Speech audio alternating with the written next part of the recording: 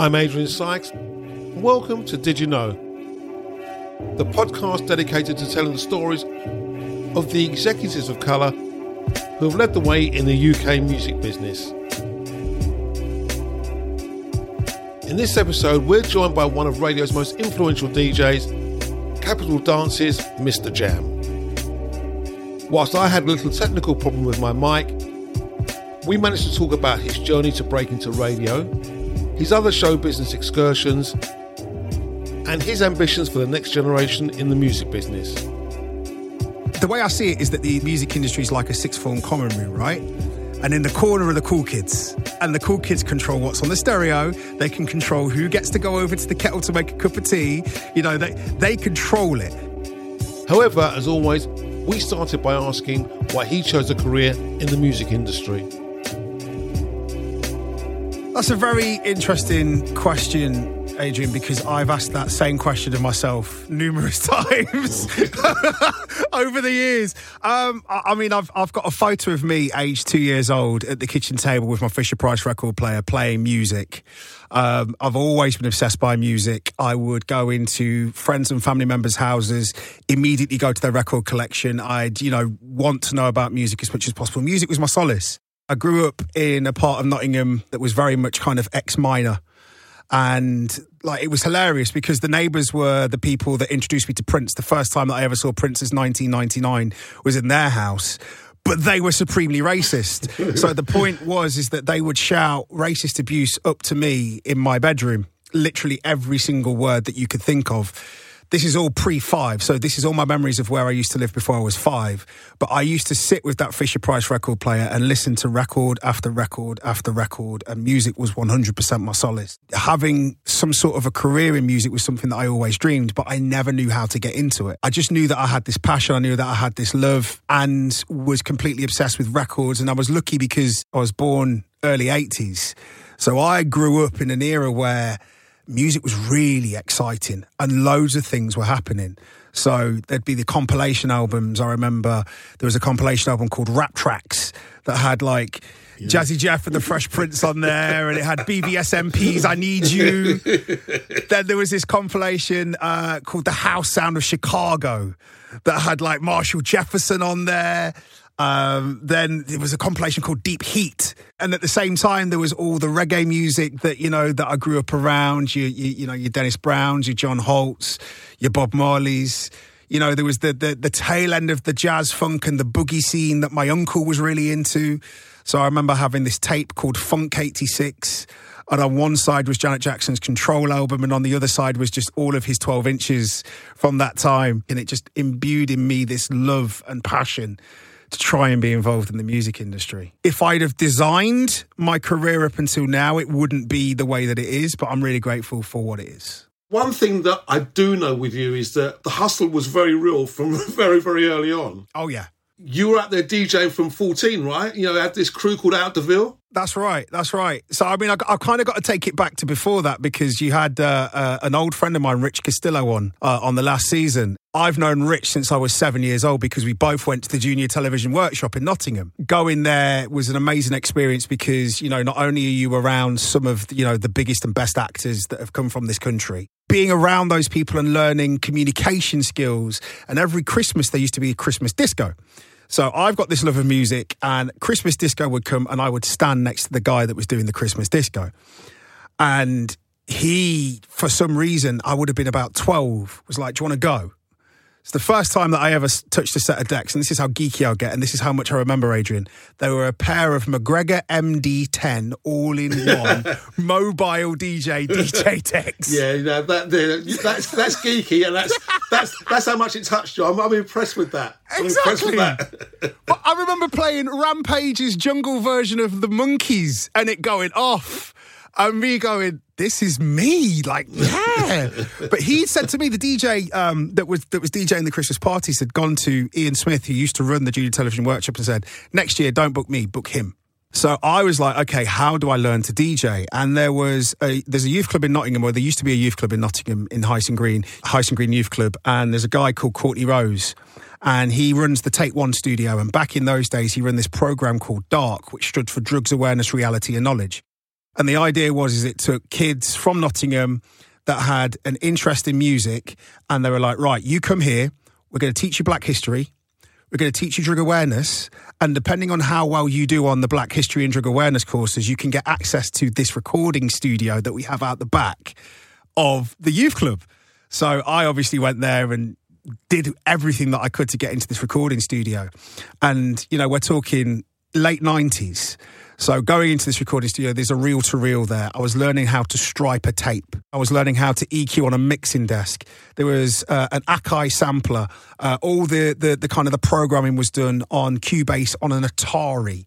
So I'm learning all of this stuff. And there was a guy there called DJ Fever, and his job was to teach DJ skills. So the first time that I touched a pair of Technics was at the back of Hyson Green Youth Club. And I used to spend hours and hours and hours practicing in that youth club. And Courtney's got a brother called Trevor Rose.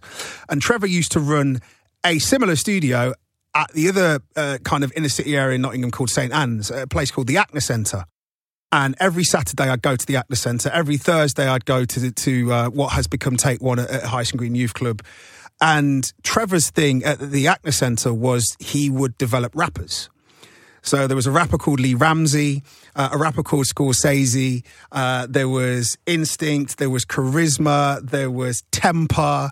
There was a load of rappers that were around at that moment in time, and they all formed this rap crew called Out the Ville. And I was the DJ for them. And Trevor got a phone call from a very young DJ Semtex saying, we'd like to book Out the Ville for an event. Amazing. We travelled up Snake Pass to Manchester, and my first professional DJ gig was at the Hacienda in Manchester. The only way's down, right? The only way's down. I mean, I'm impressed that you stayed there and gone beyond. It's like, you know, that is amazing. That's amazing. So yeah, that's where the first DJ set came from, because of Trevor and Courtney Rose, because of what they were doing at the Acna Centre, because of what they were doing at Hyson Green Youth Club, because of what they were doing with Take One. You know, I was allowed when I was 14 to do my work experience at Take One. So I'm there and I'm learning how to DJ. I'm playing youth clubs. I'm phoning up, you know, all of the people, God rest the dead, you know, DJ Swing, to add me to mailing lists. You know, I'm phoning up Semtex. I'm being added to these mailing lists, and I'm getting records, and I'm thinking I'm the guy, and I, you know, start up a radio show, and, you know, just trying to hustle my way in through any way possible. And what happened was when I was 16, I mean, I've always been, from the age of like 12, I've been 6'2" and the same size that I am now. I had a beard when I was 14, which is why I was allowed into the Hacienda. Otherwise, you're only going in from the back door, right? Yeah, exactly. But I had a beard, so I was all right. But what that meant was that I went and I started to DJ at Nottingham Trent University Student Union. Right. And they have a radio station there that's now called Play Fly. It used to be called Fly FM. They used to get this limited license where they would be allowed to broadcast on FM to Nottingham and the surrounding areas. But as a condition of their license, they had to have a certain number of local residents on the station. So I bullied students at the age of 16 to get on this radio station. And that was my first taste of radio. So the first time that I walked into a radio studio, they were playing Carts Off Floppy Disk. I was walking up to the radio studio with my with my records and playing on turntables, and they used to leave me in the studio by myself because they knew that I knew what I was doing, which was amazing. So yeah, that, like you say, the hustle was real, but it wasn't simple. It was just, I love this. What can I do? How can I find a way in? You're doing that, and also you're still at school, GCSEs, and trying to get an education. Yep. You're working and writing for local magazines. Yep. What's mum and dad thinking about this? What were their ambitions for you, and what were your ambitions for you at that particular point in time? Do you know what? I'll be very honest, Adrian. My household was very dysfunctional. Like, I grew up in a very, very dysfunctional household. But what my parents did for me is that they always made sure that there were things there that I kind of needed, because I was just on this mission from as long as I can remember to try and do something. You know, what my house lacked in, shall we say, love and functionality, it was made up for in stuff. I was lucky enough to have a computer, so I was on Windows 95, so I was able to do research on stuff. Do you know what I mean? I was able to save up. I mean, I was working from the age of 16. I managed to get a job at MVC, which is now kind of defunct music video and game company. So I'd had a job from 16, so I'm saving up my money. I've bought my decks, you know, because of what I was doing at Take One. I've bought an MPC. You know, I'm making beats in my bedroom. I'm making radio shows. I had the tools that were available for me. I mean, look, my parents, they did the absolute best they could with the tools that they had.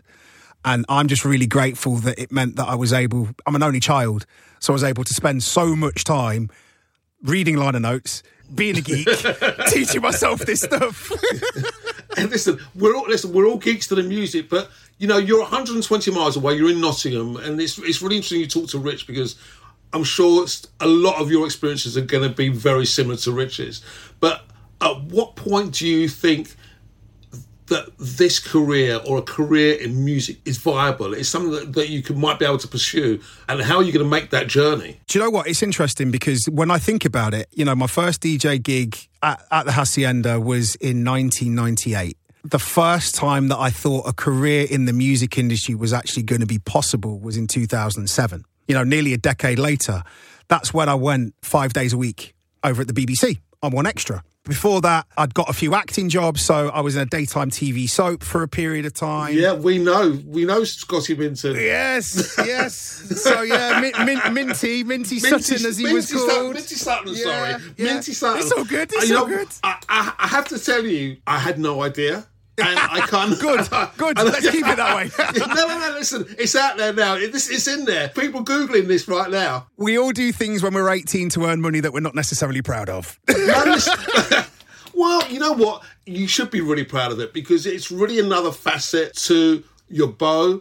And it's one of the things that kind of taking you on the journey to where you are now. And actually, I'm really interested in not just that element of it, but what it's done for your family, because clearly it's a gene that's running through the family. You know, 100%. I'm following you on Insta, my friend. I'm seeing. I know what's going on. I can see those kids kind of rolling out. 100%. The thing for me is that if you're coming from Junior Television Workshop and you're sat, you know, every week learning about performance, learning about communication. And I think, you know, for me, the transferable skill, I wouldn't be able to talk the way that I speak. I wouldn't be able to communicate to people the way that I speak if it wasn't for being at the Junior Television Workshop. But what that also meant is that it was invaluable for kids like me who, again, had no route into the professional side of the business. But then you look at who the Television Workshop has produced and, you know, Last of Us, Bella Ramsey that's in that, she's Television Workshop. Samantha Morton, Vicky McClure. Like, I could be here for hours talking about these amazing actors, but, you know, I just wasn't good enough. But what it did mean is that I was put in front of casting directors from time to time, and I managed to get bit parts and kind of extra roles as a kid, and I used to take the money and I genuinely would spend the money on records. Then this thing came along for the relaunching Crossroads. This was in the year 2000. Like I say, I was 18 years old. I get a role in it, and the first thing that they do is, so what are you interested in? So I was like, I adore music. So like, right, perfect, we'll make your character a DJ. So art imitating life, right? Exactly. So it was really weird, because I was kind of in this really weird position where I was phoning up pluggers going, I might be able to get one of your tracks into this TV show. So always looking for an angle to get on the mailing list, right? Yeah. So I love the hustle is real. Listen, Rob Pascoe, if you're listening to this, I told you I'd come through, and I did. I got some of your tunes on the telly. But yeah, I did that, and then I kind of, after that, I went and I got a job in a West End musical. And, you know, again, this thing of trying to be in the music industry, I thought, can I be a singer? Can I be a vocalist? And I trained, and I did this show in the West End, and the show closed. I then tried to audition for other shows. I did this terrible audition for Ben Elton. I walked in, and literally it was a proper X Factor, hit the wrong note, and that was it. My confidence was shot. I'm like, that's it, I'm going back home. So I ended up moving, you know, I moved down to London for the West End musical, and I used to spend all of my time in all of the record shops in the West End, literally all of my wages in the record shops in the West End. Yeah, I love them ones. I managed to hustle a few shops in Nottingham to go, listen, I can get you these tunes that they've only got in these shops in London. If you give me the money, I'll buy you the tunes. Yeah, just keep one for yourself, one for you, 10 for them. Yes, exactly. That's what I did. So I did that, but then I got a job at a credit card company because I was like, you know what, I'm chasing a dream. And it was when I got this job at the credit card company, I moved back home, that I started to work with Joe Buda, an amazing producer from Nottingham. I linked up with him because, again, he's part of this extended Nottingham crew. And we started to work together. We ran an independent record label together called Sure Shot. We had a distribution deal with Groove Attack. So, I'm dealing with a distributor in Germany. I'm sat learning and teaching myself Photoshop so I can do cover art. I'm writing label copy. I'm doing all of this stuff and learning on the fly as we're running this label. We also had started to do promotions, and we put together this thing called UK Takeover. The idea of UK Takeover was, at that point within the hip-hop scene, there was grime over here, and then there was UK hip-hop over there.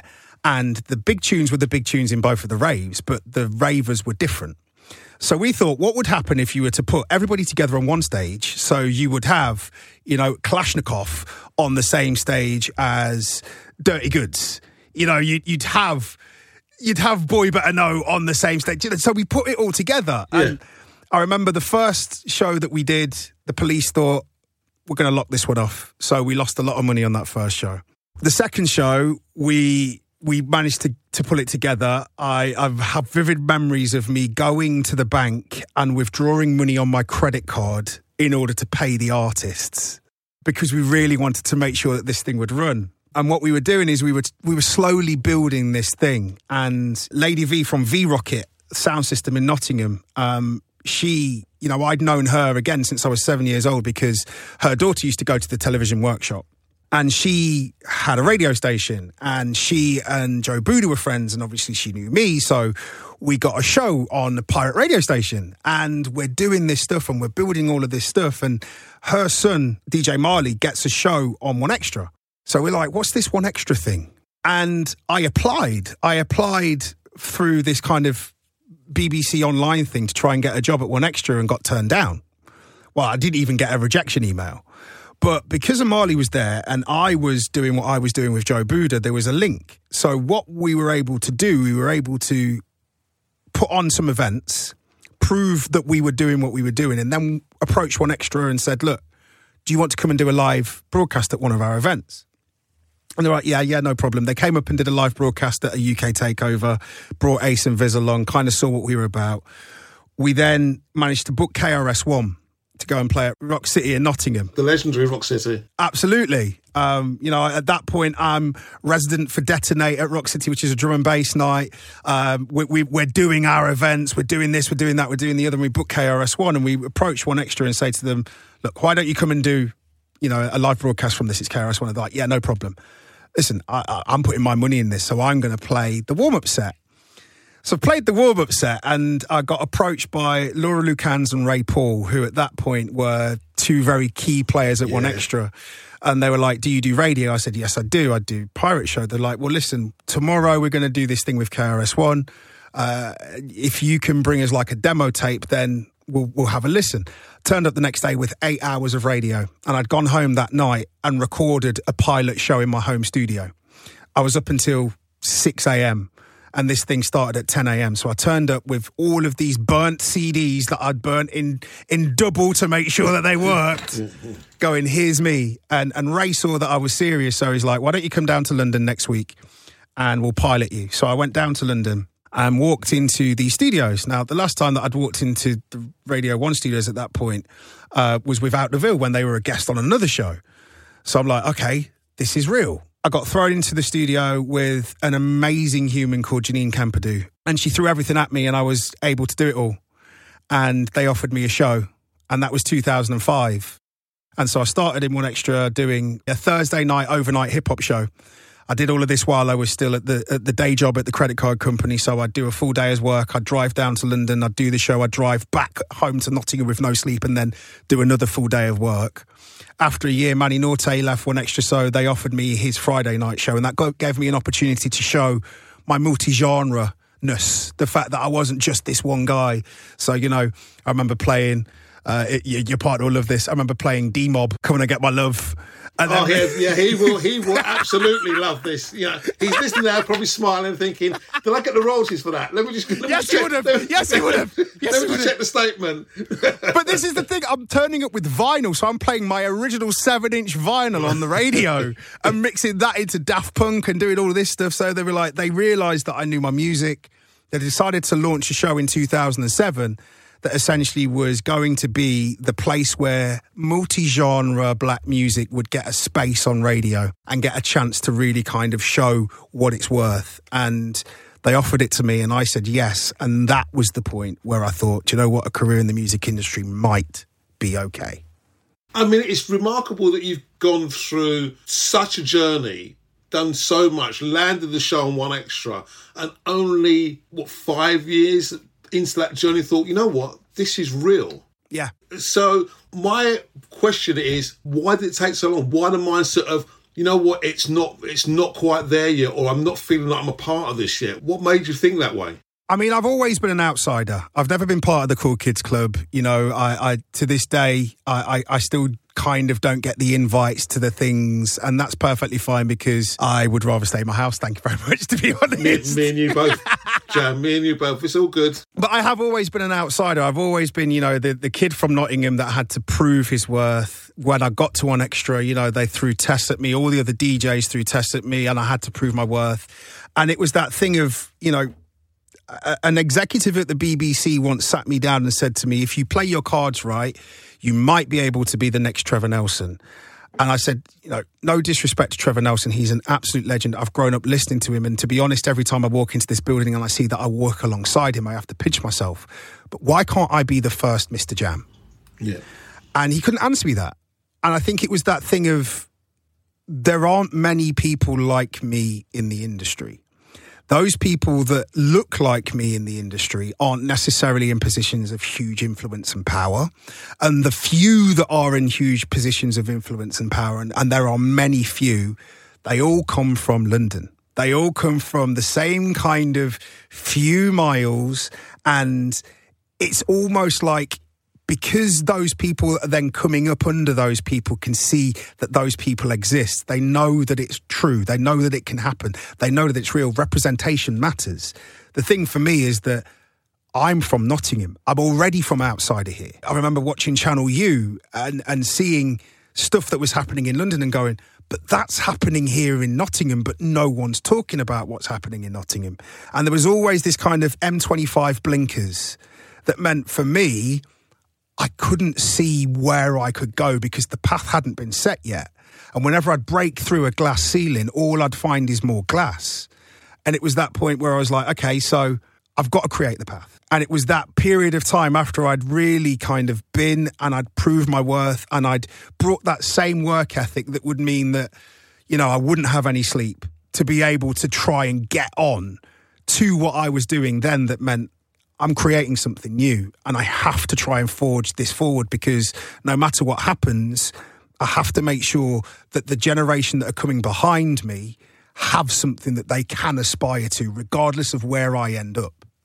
Yeah, now listen, I think that's really important. And obviously, that's why you and I are sitting here having this conversation, because your journey, we'll call it the hustle, but your ambition, your desire, your commitment to your craft, and to create something for you from a base in Nottingham and say 120 miles away from the big metropolis, it's quite an incredible story. But that sense of outside is something that I think that people of colour feel regardless. So was it a double whammy with the glass ceiling, being a black man trying to make it in a very, very white world, in which radio was and still is to a certain degree, as well as being the guy who lived in Nottingham and kind of was looking at this thing from afar through a kind of periscope and kind of going, how do I get there? Do you know what? I see it as my superpower now. because it means that I don't have to deal with a lot of stuff. And the more time that I spend, and I have spent over the years in the music industry, the more that I see that there's a lot of expectations that are placed on people that come from a certain area. There's a lot of expectations that are placed on people that kind of come from a certain school.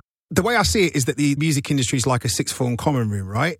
And in the corner are the cool kids. And the cool kids control what's on the stereo. They can control who gets to go over to the kettle to make a cup of tea.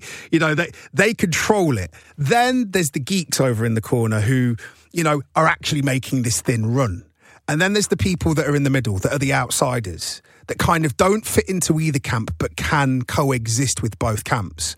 And that's where I see myself, in the fact that it is a superpower, that I can be somebody that can communicate with everybody, but without having to be part of something. I don't have to be part of the gang. You know, I don't have to be part of the clique. I can just do what it is that I do because I genuinely love it.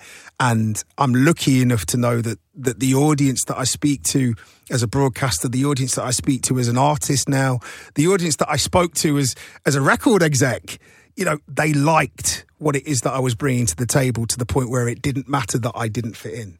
I think that the cool kids who sit on the outside, and look, or the geeky kids or the nerds who sit on the outside and look at the cool kids making the coffee, drinking the tea, placing the hottest 12-inch on the stereo, have now been moved out of the way, and you guys have taken over. That world is very much inhabited by a new class of people that are taking over the world of music, have the power to change. This is the thing. People like me, we don't care where you come from.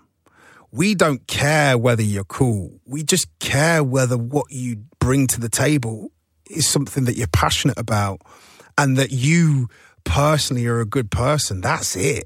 This is the thing that I always used to do when I was, you know, curating music for One Extra, or, you know, when I was curating music on Radio 1 or doing dance anthems, and the stuff that I'm doing now at Capital Dance is it doesn't matter where it comes from. It matters if it moves me. It matters if it moves an audience. I think that's something that, you know, when I spent my days in A&R and setting up, you know, record label and stuff, and doing the stuff that, you know, myself and my wife Claire, who literally, we met at the credit card company, and she's literally been with me since day zero. She's been great, by the way. You've got to thank her for me hassling the life out of her. She probably hates me now, but Claire, I'm really sorry. I'm sorry. But we linked up with Andy Varley, you know, who runs Insanity, and he always believed in me at that point. And we built some really good things. We built this company called Speakerbox, that was a record label, that was an events company. We did a deal with Ministry of Sound. We signed, you know, some great artists. We ended up, you know, having a #1 single with Second City's I Wanna Feel. And this is all stuff that, you know, that I'm getting involved in because I'm passionate about. I'm using, you know, that same work ethic to be able to be passionate about stuff. And there was at points where I'm like, well, within the music industry, I've had a #1 single that's an undeniable #1 single. I had, you know, the most listened to show for dance music in the country. You know, I was helping so many artists start their careers and giving them their first radio plays, whether it be, you know, an Ed Sheeran or a Tiny Temple or whomever. What more do I have to prove? And then I really realised that, you know what, this is where I'm messing up. I've made it about me. I've made it about my ego. I've made it about what I'm bringing to the table, and I'm the big I am, and I'm the guy that's doing this, and I'm the guy that's doing that, when really, take it back to the passion, take it back to the Fisher-Price record player. What moves people? You and I first came across each other properly in probably 2010. Yeah. I remember it perfectly. So do I.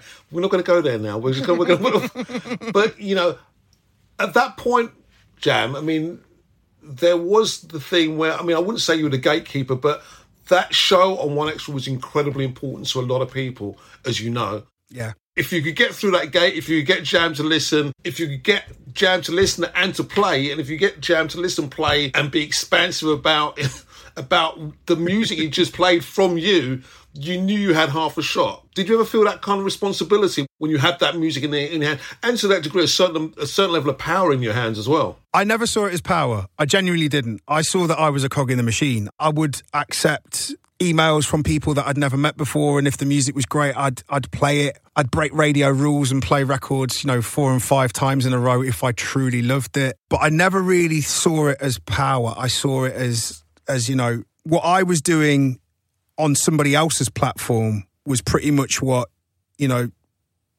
rest in peace, Jamal Edwards was doing on his platform at the same time that Posty was building with Grime Daily, or GRM Daily as it's known now, or Rashid was building with Link Up TV, and we're all coexisting in this space. The difference is that because I was in a studio next door to the big boys, they would pop their head in, they would hear what I was playing and go, "What's this?"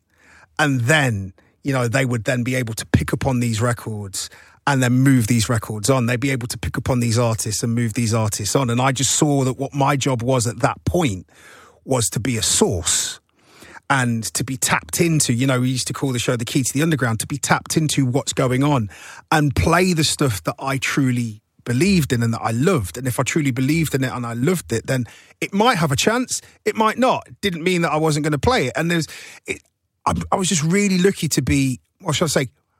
I don't believe in luck, I believe in gratitude. I'm really grateful that I was in that place at that time. But what I had underneath it all was this kind of thing of, again, this glass ceiling. When you're in a big corporation and you are seen as the source, you're never going to get your chance to kind of get the spotlight. Never going to get your chance to kind of be front and centre. And again, another exec at the corporation told me that, that I'm a great midfielder, but I'll never be a striker. Right. But it's that point where where I then had to have a proper word with myself to go, my ego is ruining this. My ego is ruining this experience for me. And also, do you know what? This experience isn't for me anymore. I feel like I need to leave, but we'll get to that point. Oh, no, we're definitely going to get to that point. But, I want to dive back a couple of frames, because one of the things that really resonated with me at the top of the interview was you talking about the Dark program and the fact that there was a real sense of you being able to learn black history and have a real sense of understanding. How did that affect you at the time? What do you feel that's done for you as you've gone through? Because it's quite an unusual thing, particularly in our world, to have been a part of. Absolutely. The way I see the world is that when we realise and recognise our differences and we see them as something that we can share with others, that's where we grow. But you can't recognise and realise your differences unless you actually look into it. Does that make sense? Makes perfect sense. I've dove into it various times over the years. We're all different, but we're all the same. And it's trying to find the ties that bind. And if you are constantly saying, I'm the same as you, but completely ignoring where we're different, that then means that there's a disconnect. Whereas if we're acknowledging our differences, but then building something, that's where I think that the growth will come from. So for me to have knowledge of some of my history of, I don't know all of it, I'll be honest, but to have this knowledge, but also to know that I'm in a big corporation. And there's very few people that look like me. And the majority of the people that look like me are all over here in this corner. And we're all allowed to do this one thing, but we're not allowed to do other things, regardless of what our passion is. One of the other things that I did while I was at school is that I used to play drums in a rock band. That I didn't know.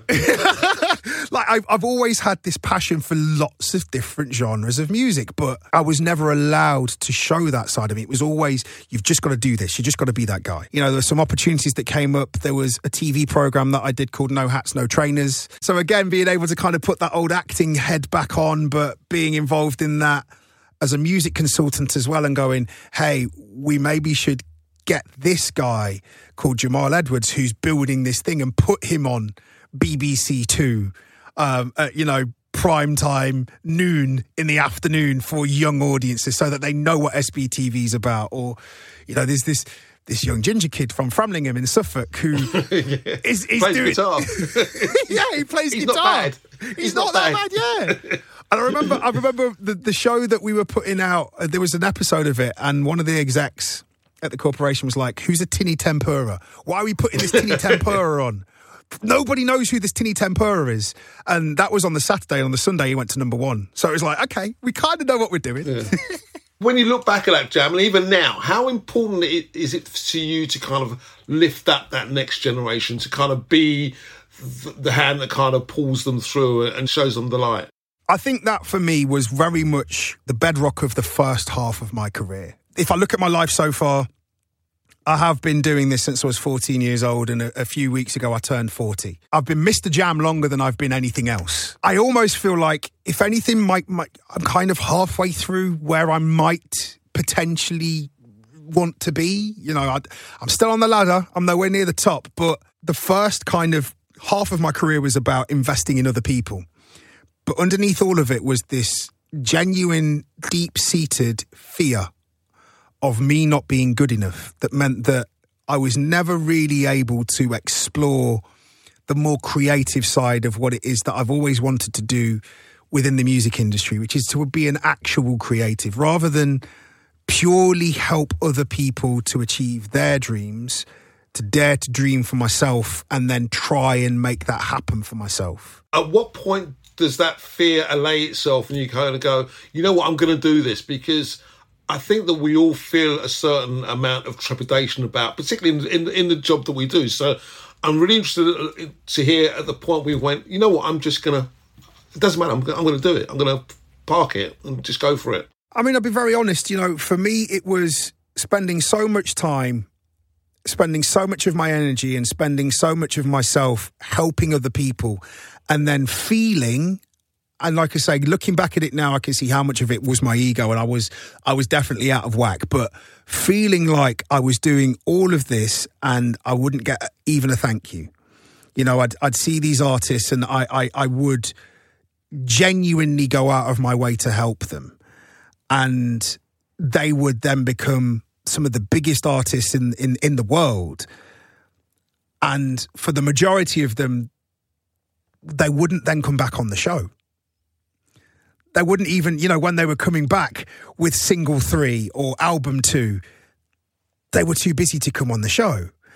And it happened over and over and over again. And I got really bitter, and I kind of ended up getting to this space where I was like, something needs to change. And the thing that needed to change was me.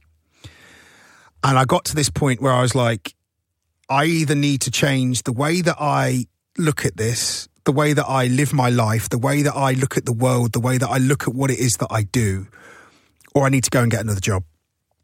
And in 2018, there was a gentleman called Sean Holbrook who was managing me at that point. And, you know, I'd always made beats. Like I say, I had this MPC from the same time that I had kind of the decks in my room, and I'd always made beats and I'd always made tracks, and there'd been a couple of things that had come out and I was always too scared. And, you know, he sat me down and my wife Claire sat me down, and it's like, why don't you just try? And at this point, you know, I'd been making tracks for a very long time. I'd gone from Cubase on the Atari to Logic, to Reason, to Ableton. You know, I'd got loads of stuff on my hard drive, and I was just like, do you know what? I'm going to go for it. I'm going to try it. And the first thing that I kind of put together got signed to a label. There's a house music producer called Cedric Gervais from France. He's got a label, and he signed it and he put it out. And then I'm getting tagged in, you know, photos and videos of Fatboy Slim playing it in his shows, and I'm like, wow. I'll tell you a funny story about Fatboy Slim. I'm like, wow, the last time I saw Fatboy Slim, I was sat in Idris Elba's studio. Oh, yeah. It was me, Idris Elba, Fatboy Slim, Harry Love, Diplo, and the rest of Major Lazer, and we were going to start a crew to go into one of the Red Bull culture clashes, but it all fell through. Let's just stop there for a minute. There's the boy from Nottingham at 14 has kind of gone this journey, and you're sitting there, a legend amongst all these legends. What's going through your head at that point? What are you thinking? I'm thinking I have no reason to be here. I don't deserve to be here. Like, I'm thinking, why am I here? And fully enough, the first question that Diplo asked me was, why are you here? And to be fair, the reason why he asked that is because he knew that I worked at the same place where David Rodigan worked, and he knew that David Rodigan was part of Rebel Sound. And he's like, are you a mole? Are you trying to find out what we're trying to do? But no, I didn't, like, there's been so many times where I've found myself in situations going, why am I here? How am I here?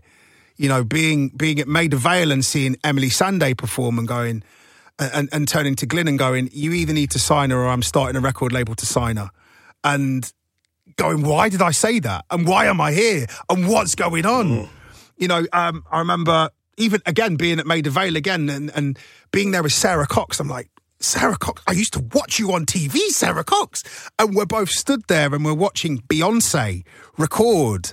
And then, you know, I get to interview her and she walks into the room and she goes, hi, MistaJam. I'm like, what is going on? It's a great picture, by the way. I mean, it is a great picture. It's a great picture. It is a great picture. I mean, I do look a little bit like Jabba the Hutt who's about to eat her, but that was before the weight loss. But yeah, I've been in so many of those situations where I'm like, how am I even here? Even, you know, fast forwarding to when we were lucky enough with Speakerbox to work with Craig David and to sign Craig David to the record label. And, you know, I remember sitting down with Craig and saying to him, you don't understand the impact that you had. Because I remember passing my driving test and kind of driving around in my Cavalier and listening to Rewind and hearing that there's this kid called Craig who grew up, who was, you know, chubby and fat at school and was bullied for being chubby and fat at school, but he was obsessed by music. And he's from Southampton and he sounds like that. And I said to him, Craig, you don't understand the impact that you had on kids like me because you were from Southampton. You were into your music. You got bullied at school because of how you looked. And again, like I'm saying, I looked in the industry and there was no one that looked like me. But if Craig David could do it, I could do it. So do you sit back now and go, yeah, I actually belong in this room. I have a place at the table and it's deserved. I don't. Why not? Because I'm building my own table. I don't want to be in a room where I'm getting the nod. It feels hollow to me. What feels right to me is, you know, I've been doing this series of posts on my socials because I'm finally feeling like, you know what, I've had so much rejection in my career to date. You know, I remember making demos and sending them to Defected, and I still remember being called to the office and thinking it was going to be good news, and no, it wasn't. It was no, you know. Yeah. You know, even up until now, you know, as an artist, I've signed a deal with Virgin in Germany that's now universal internationally, and you know, shopping as an artist for a deal in this country, and a lot of people that I've known for a number of years going, keep going, but no. And so for me, it's like, okay, I want to build something new. I want to do something new. You know, I don't feel that it's fair in this in this country, in the way that the industry works, that, you know, if you are of colour, if you are, you know, you can only do one thing. Do you really feel stifled? Do you feel that closed in by the inability to break out of the barriers that people are putting around you because of the colour of your skin? I tell you what I do feel. I feel like I know how to navigate, and I've learned how to navigate. And if there is a closed door, I'm not knocking on the door. I'm building a house and I'm opening my door. You know, like I say, I broke through so many glass ceilings and I found more glass. I've stopped breaking through glass ceilings.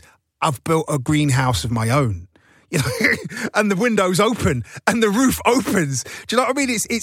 And to be honest, that's part of the reason why, in the broadcasting side of my career, I felt like I needed a change, because I achieved everything that I was allowed to achieve. Let's talk about that. Before we jumped on and we did this, I mean, Yeah. I'm not going to lie, I was effusive in my praise, but very genuine about it, because I think, you know, it's a remarkable story, Jam, and it's a leap of faith that some people wouldn't have taken, given where you were at the time. They would have waited for something else. And, you know, I'm sure a lot of people out there, when you actually did it, scratched their head and went, the man's lost his mind. What's he doing? But, Absolutely. You know, what's come from it has been incredible. So please tell us all about it. I'll tell you what it was that, you know, during lockdown,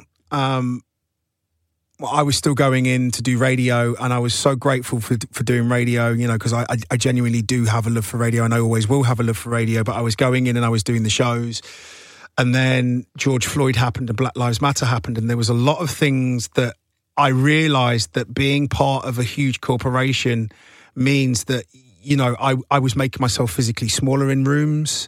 I was not raising my voice. There was so many of those kind of, if you play your cards right, you'll be the next kind of conversations that I'd had. And the thing that always kept bringing me back was the camaraderie and the kind of the respect that we had for each other at both of the places where, you know, I used to work at the corporation. But then when you are by yourself in a studio and everybody's locked down and you're travelling in and out of London, other than that year when I was 18, I still don't live in London, but you're travelling in and out of London and there's this thing happening and I was just like, I don't love it anymore. I don't love it anymore. And there were things that had happened in terms of, when I say I achieved everything that I was allowed to achieve, I literally did. You know, I covered that 7 till 9 show on Radio 1 and I was able to, you know, break or have a hand in helping to break some big artists through that show. I did the return interview with Liam Gallagher, you know, one of the guys whose music I used to cover when I was in the rock band. Do you know what I mean? And I'm like, I've proven that me, who looks like me, who comes from where I come from, who people might know for one thing, can go and do this and do it because I know about this. I love this. It's not a hat that I put on. I genuinely love this. I've done that. You know, with One Extra. When I moved to Drive Time on One Extra, I was told, oh, you're probably never going to reach the numbers that the previous presenter did. The first quarter, I smashed those numbers and continued to smash those numbers. When I moved and I was doing the Saturday afternoon show, Dance Anthems, it was like, okay, hopefully we can get to, you know, build the listenership. It ended up being, you know, the biggest dance show in the country. It was the most listened to radio show for under 35s on the corporation. But yet it was like, okay, I've done everything. What's next? And I don't feel comfortable.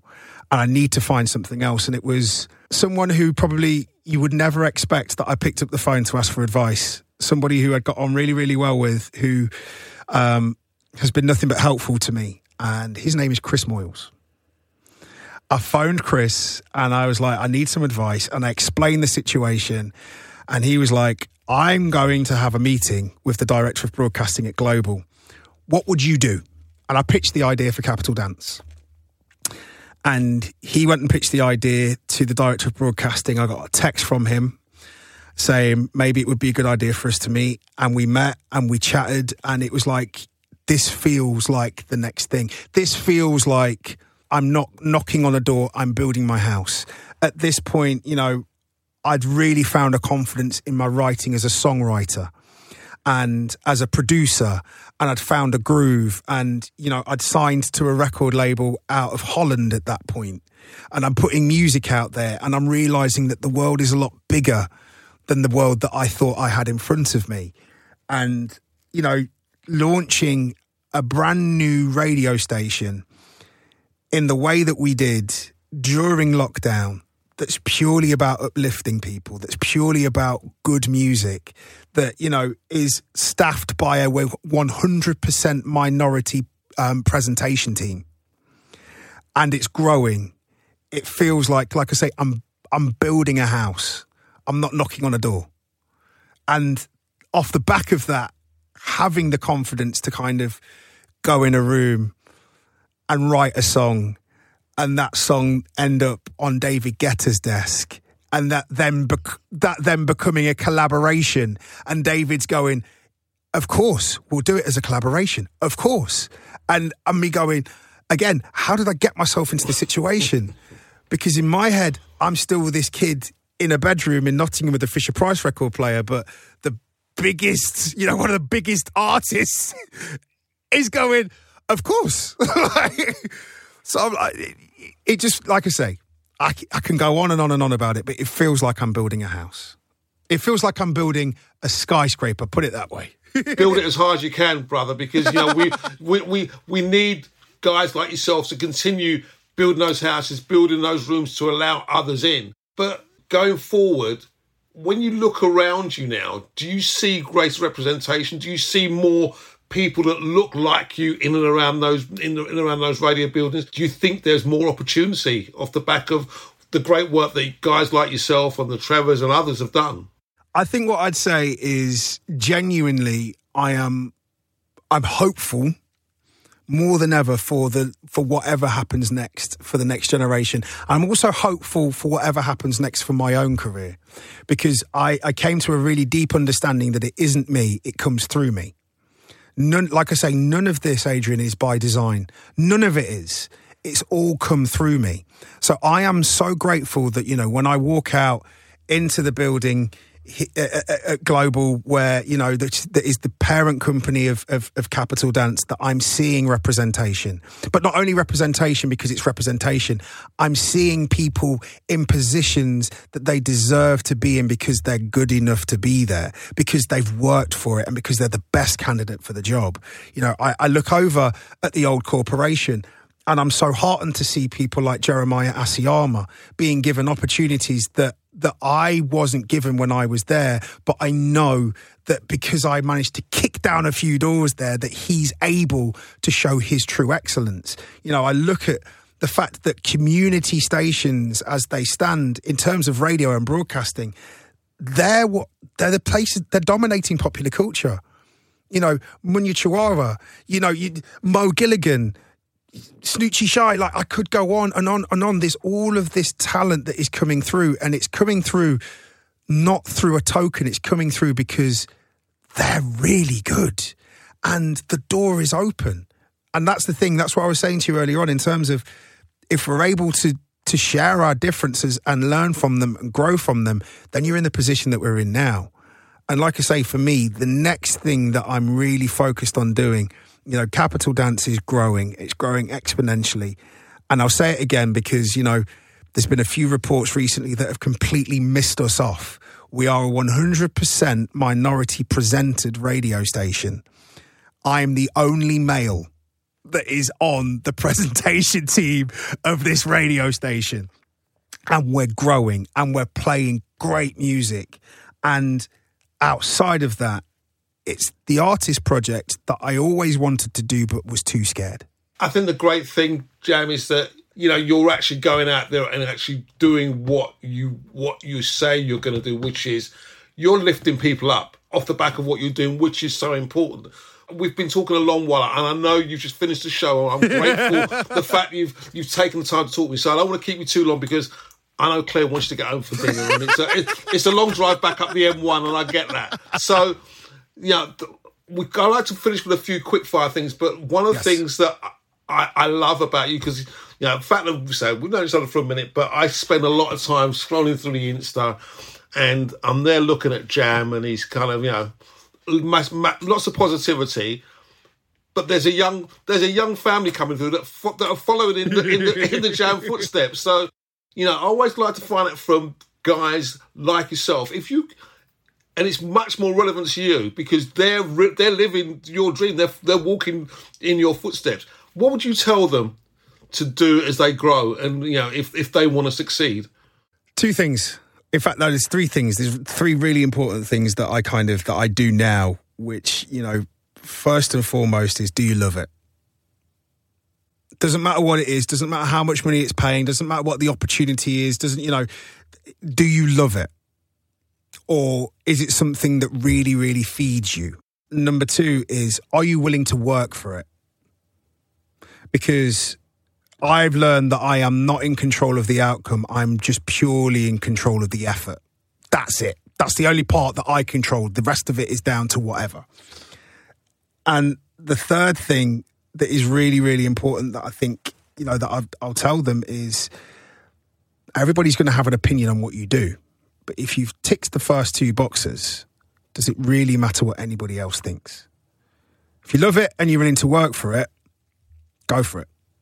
And I think, regardless of what happens, my son being in musicals, my daughter doing what she's doing, my youngest doing what she's doing. It's just a lovely story to see kind of played out in front of your eyes. And, not just the fact that they're doing this, that you're doing it as a family. There's a real family dynamic to this, and the support they're getting in the background, which is so important. I don't think people realise the importance sometimes of parents constantly being there, constantly building up. And I think that's, you see that shining through with what you and Claire do when you're kind of following the kids around to different parts of the UK when they're in shows. It's amazing.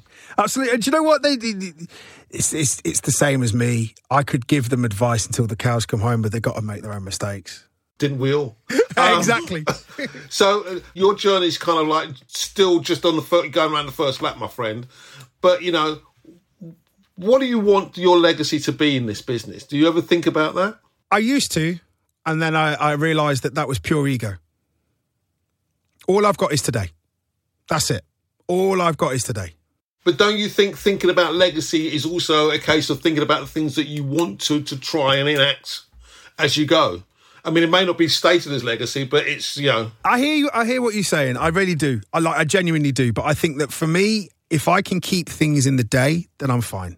I think if I start to think too far in the future, I get anxious. I think if I start to think too far in the past, I get depressed. So, you know what? Whatever my legacy is going to be, it hasn't happened yet. I'm just putting one foot in front of the other and trying to make sure that I'm moving from a place of love and making sure that I'm putting in the effort and not trying to control the outcome. That's it. Listen, you're a DJ, a producer, a remixer, an artist. You've put on live events. You've been a record executive. You've acted. But, you know, and I say this with the greatest respect, and I hope you take it the right way. You're an unbelievable hustler, my friend. And, you know, your journey and the commitment you've shown to it and what you're doing and you continue to do is remarkable. You know, I don't think you should ever forget that there are a lot of us out there that look at what you're doing and are immensely proud of it. And, you know, we support, you know, we might not pick up the phone and call, but we support from afar. But listen, from the Did You Know family, thank you for your time. Thank you for being you. And thank you for joining us on the podcast, MistaJam. It's been a pleasure. Do you know what? I've been a fan of the podcast from literally the first episode. You're giving people a space that deserve a space, and there's so many more. So long may it continue. And Adrian, thank you. I appreciate you more than you'll ever know. Thank you, sir.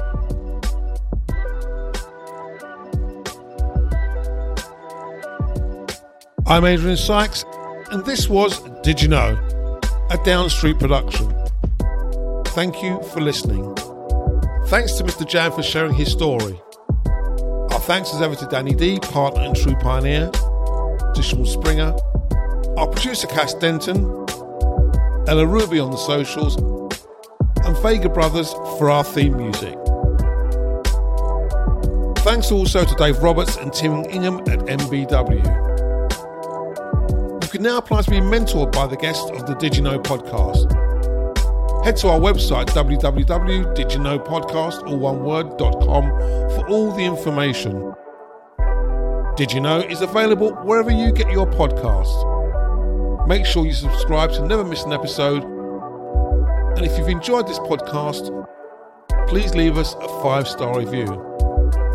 And make sure you look out for our next episode of Did You Know, where we talk to Atlantic Records president of black music, Austin DeBow, about his career in the music business. I've always been quite lucky in that I've always had supportive managers that have given me a voice when it comes to non-black music issues. But I want to make sure that we open up the pipeline even wider so that the new generation that come behind me can, of course, excel in black music. But if they actually feel like their destiny lies in rock, dance or pop, then the colour of their skin isn't going to hold them back in terms of people taking them serious. This was Did You Know? Until the next time.